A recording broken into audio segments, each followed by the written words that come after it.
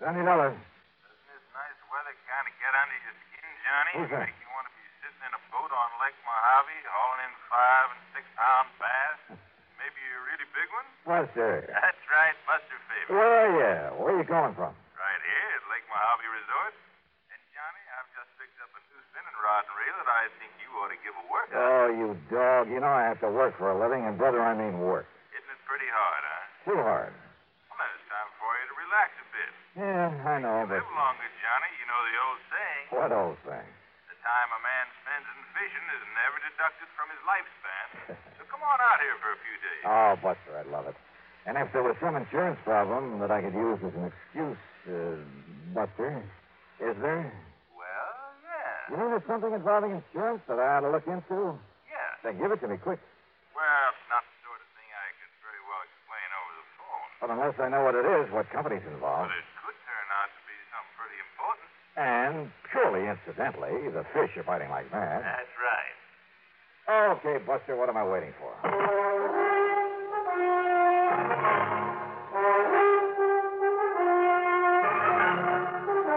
Bob Bailey in the exciting adventures of the man with the action-packed expense account.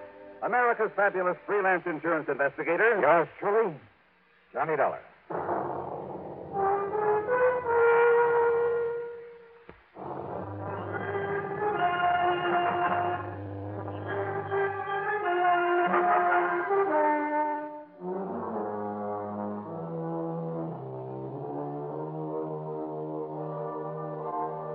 Expense account submitted by Special Investigator Johnny Dollar. To the Greater Southwest Insurance Company, Los Angeles office, attention Mr. Royal J. Harkin. Following is an account of expenses incurred during my investigation of the Frantic Fisherman matter.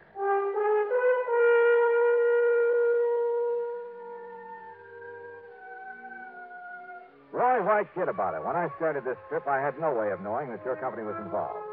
Knowing Buster Faber, I honestly figured that his mention of an insurance angle was just to give me a good excuse. But when you've read the facts in this report, I'm sure you'll agree that Greater Southwest should pay the old expense account without question. Yeah, and probably a nice extra fee to boot. All right. Item 1, $154.50 night flight from Hartford to New York to Las Vegas, Nevada. Item 2, $50 deposit on a rental car. I headed south and east to Lake Mojave Resort.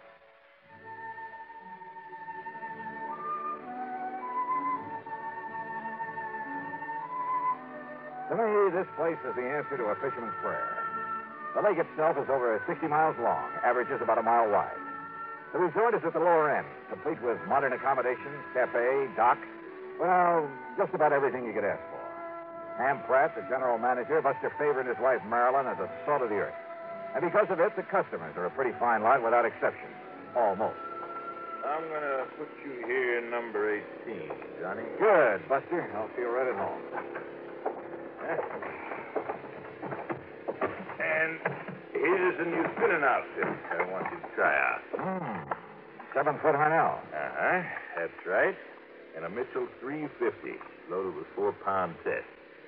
So, as soon as you can change your clothes, we'll hit the lake. Okay, now, this is all very nice, Buster, and I'll be changed in about 5 minutes. But... Good, I'll be waiting at the dock. But... until you tell me what the insurance angle is for my coming out here, or where I'm going to charge my expense account. The answer to that is out on the lake. Oh, sure. That was all just an excuse to get me out here to fish. Wrong? But as long as I'm here, I might as well... Wrong, did you say? That's what I said. Then start talking. Sure, out on the lake. Buster! I'll meet you at the dock.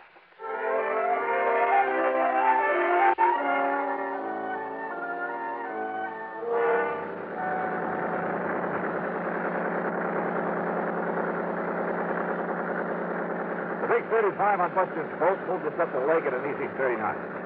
The day was clear, the weather warm. I could hardly wait to break out the tackle and get started.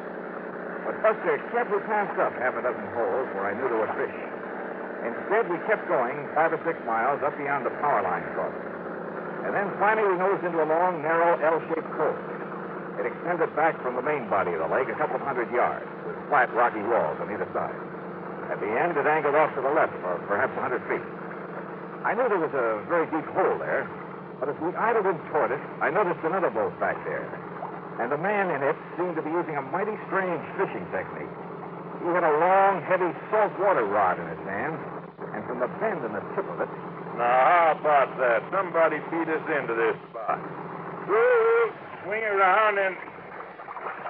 Oh, fine.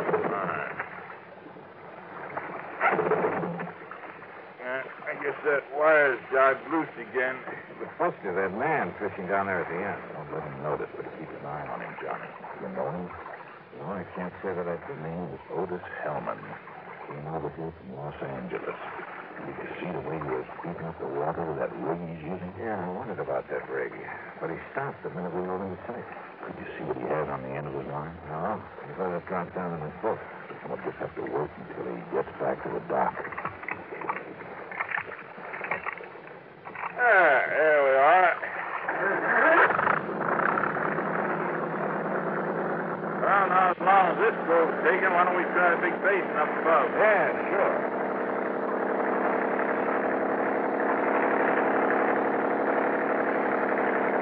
Now, what did you mean, Buster, about that man in the boat? Where do you get a close look at that rig he's using? Wait a minute. Otis Hellman, did you say? That's right. In all the papers last week when he got out of prison over in California. Yeah, sure. Yeah. Fishing, huh? At the end of that same cove, day after day. But if you ask me, that man isn't after fish.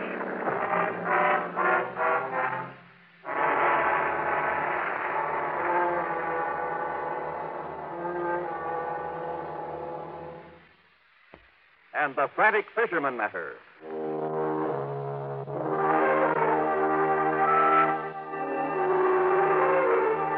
Buster Faber and I went up to Sculpture Rock there on Lake Mojave. We caught fish, plenty of them. Nice big lunker bass.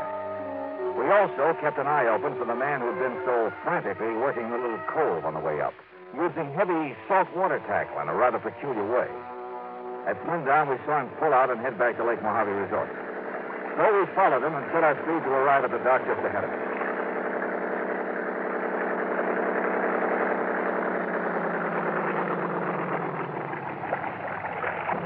Well, here we are, Johnny. Back home same day. Yeah. Size up, Jim. Take care of these fish for us. Sure thing, Buster. Hi, Mr. Dollar. How'd you make out? Oh, pretty good, Jim. Here you are. Hey, you men did all right. Evening, Mr. Hellman. How'd you do today? Nothing, Mr. Faber. Not a thing. Oh? Where were you fishing? All over the lake. Didn't I see you in the long, narrow cove above the power line? Yeah, maybe so. Hold on, Jim. Tie me up. Tie me up. Yes, sir. Sure. Take a look, Johnny. Yeah. Oh, I'll take care of the tackle myself. Oh, sure. Anything you say. Anything you say. Hellman quickly stuffed the tackle from the end of his line into a fish sack. But I caught a glimpse of a couple of huge triple hooks with lead collars. They were big enough, heavy enough to catch a whale. A respectable freshwater bass couldn't even get one of them into his mouth. Back in my room over a scotch and soda, Buster and I talked about it. When I asked him, Johnny, the first day he came here, he muttered something about trying to snag some carp with that rig. Snag some carp? But if you noticed up there in that cove before he saw us looking at it. Yeah, he was right over the deep hole at the end of it. The only place I've ever seen him fishing. If you can call it that. Well, he was apparently dropping those heavy gang hooks down to the bottom and then scraping them up the rocky sides. Like a grappling hook, Johnny? Right. Yeah, he's trying to snag something down there, all right, Buster. But it's certainly not carp. Have you tried dropping a line down there to see what you might hook onto? Well, you can't get near the place because he's always there. Even at night? Well, no, but Johnny, you know what I think it is? And he's just got out of jail, too, remember? I remember. Well, Johnny, I think there's a body down there. And for some reason, he's trying to bring it up. Could very well be. Yes, sir. And that's why I called you. Well, okay, Buster. I'll see what I can do.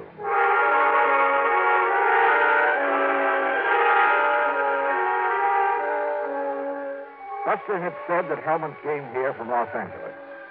Well, there was a man in L.A. who was a veritable fount of information. Roy J. Harkins, at Greater Southwest Insurance. It was evening now, so I put in a call to his home. I paid him $3.85, and he had plenty for me. Of course I know who Otis Hellman is, Johnny. When he and that partner of his walked out of McKinney Mining Supply with $60,000, and in cash, mind you, we had to make good on it. Is that why Hellman was sent to prison, Roy? Yeah. in that job, though. I believe his partner was the one who really did it. Who was the partner? Another old prospector named Oscar Kirkman. Kirkman. Is he still in jail? Oh, he disappeared, Johnny. Just before he was to go to trial. And the money? Not a penny of it was ever found.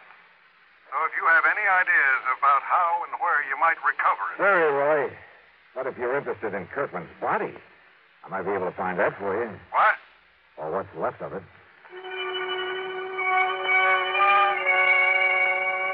And yet, how could I be sure? I mean that it was a body that Hellman was trying to locate up there in that deep little cove. Well, there was only one way to find out, and I needed some special equipment for it.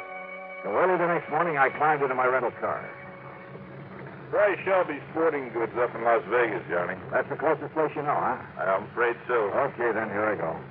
Ordinarily, there'd be dozens folks around here who could loan it to you, but most of the people right now are either fishermen or water skiers. Hey, incidentally, did Hellman go out in his boat this morning? No, Johnny, and listen. Yeah? Maybe my imagination is working overtime, but listen. Yeah? Hellman had breakfast real early over in the cafe. Then he sat by the window where he could look over at your room.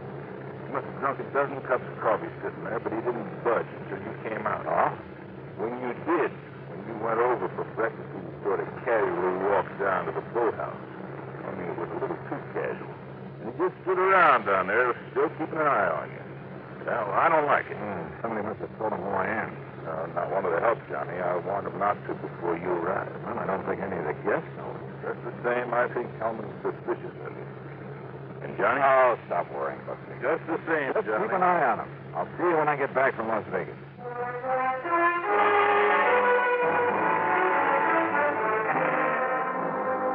It was nearly 100 miles to Vegas, and I made it in 2 hours flat. There at Shelby Sporting Goods, I spent item 4, $169.18 for a complete skin diving outfit.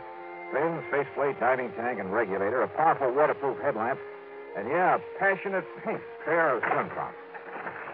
There you are, partner. You going to do your skin diving over Lake Mead? Down at Mojave. The last time I outfitted a man for down there was a couple of years ago. A man called himself a miner, a prospector. Oh? Yeah, rented $150 worth of stuff to him and never got it back. Hey, wait a minute. You know what his name was? Sure.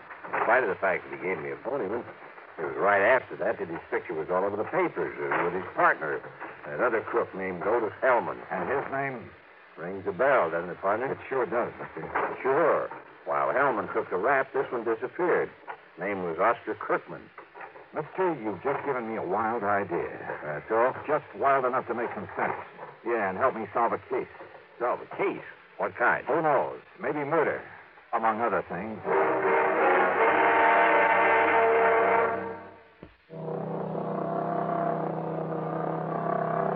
On the drive down to Lake Mojave Resort, I stopped in Boulder City at the office of the National Park Commission. There I got hold of a topographical map of the whole area before Lake Mojave was filled up by David Sand. Then, back in my room at the resort, I went over it very carefully. I only got a minute, Johnny, before I drive over to Bullhead City. But I saw you come rearing in a minute ago, and what do you got there? Hey, come here. Huh? Look, Buster. Take a look here on this map. Yeah? Before the new dam filled up the lake a few years ago. Uh-huh. Over here. There. Now, look here. Oh. Why, yeah, that's where that long cove is now, where Otis Hellman's been working with that phony rig of his. Uh-huh. And in the deep hole at the end of that cove... Kirkman's Folly. That is right. Kirkman had a mine there before the lake was filled, when it was all just desert land by the side of the Colorado River. And right there is where Hellman is grappling for something. Right. Kirkman disappeared, Johnny. Yes. But what really happened is that Otis Hellman killed him and stuffed him down there in that underwater mine. Maybe. But why he wants to bring him up again, whatever is left of him... Buster, I want to use your boat. Well, sure. And if Hellman hasn't gone out fishing, has he? Oh, he's still hanging around down at the dock. All right, good. Somehow, you've got to keep him from following me. Well, Hellman's seen you and me together so much, but I can have Jim fill up the fuel tank on Hellman's boat and, meantime, take out one of his spark plugs, something like that. Good. He'll have plenty of chances because Hellman will be watching me when I take off. What are you going to do? A little skin diving up at the end of that cove. And don't be surprised at what I may bring up.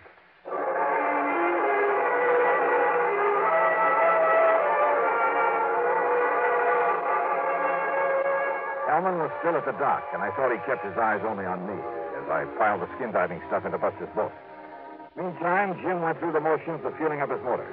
Then I took off and with the throttle wide open, drove up the lake to the long L-shaped cove. At the end of it, where the deep hole was, I tied up to an overhanging rock, put on swim trunks, faceplate, slippers, and tank, and gently let myself over the side.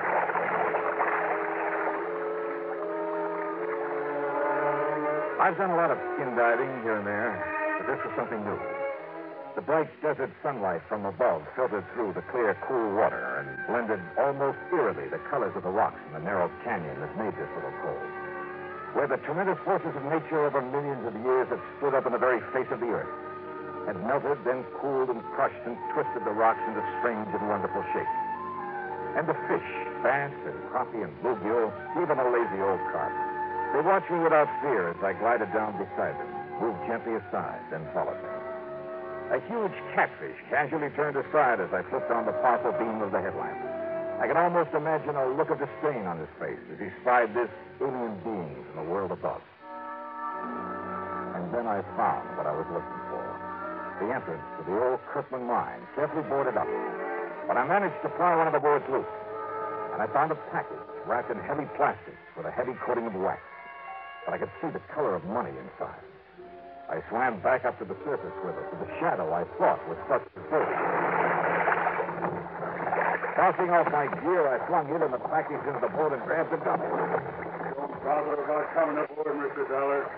Wow. Mr. Help.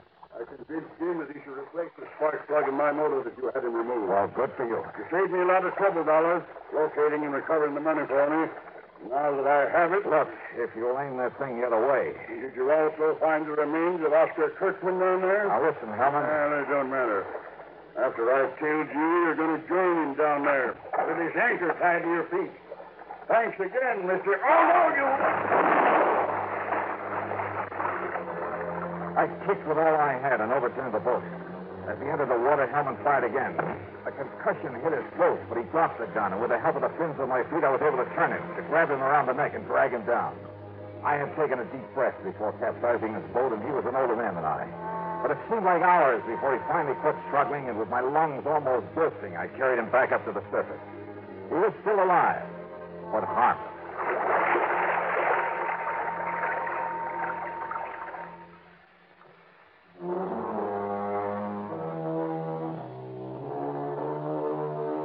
Buster, bless his heart, had been worried when he saw Hellman follow me up the lake. So he had borrowed a boat and was waiting for us there at the end of the cove. Otis Hellman? Well, that's up to the court. The money, of course, all $60,000 of it will go back to the company. Well, expense account total, including all the incidentals I could think of and a couple of days of good fishing, $650.85. Yours truly, Johnny Dollar.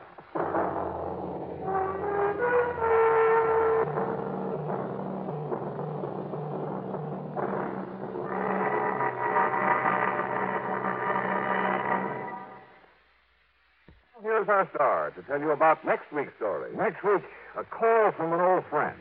Yeah, to meet with death in the desert. Join us, won't you? Yours truly, Johnny Dollar.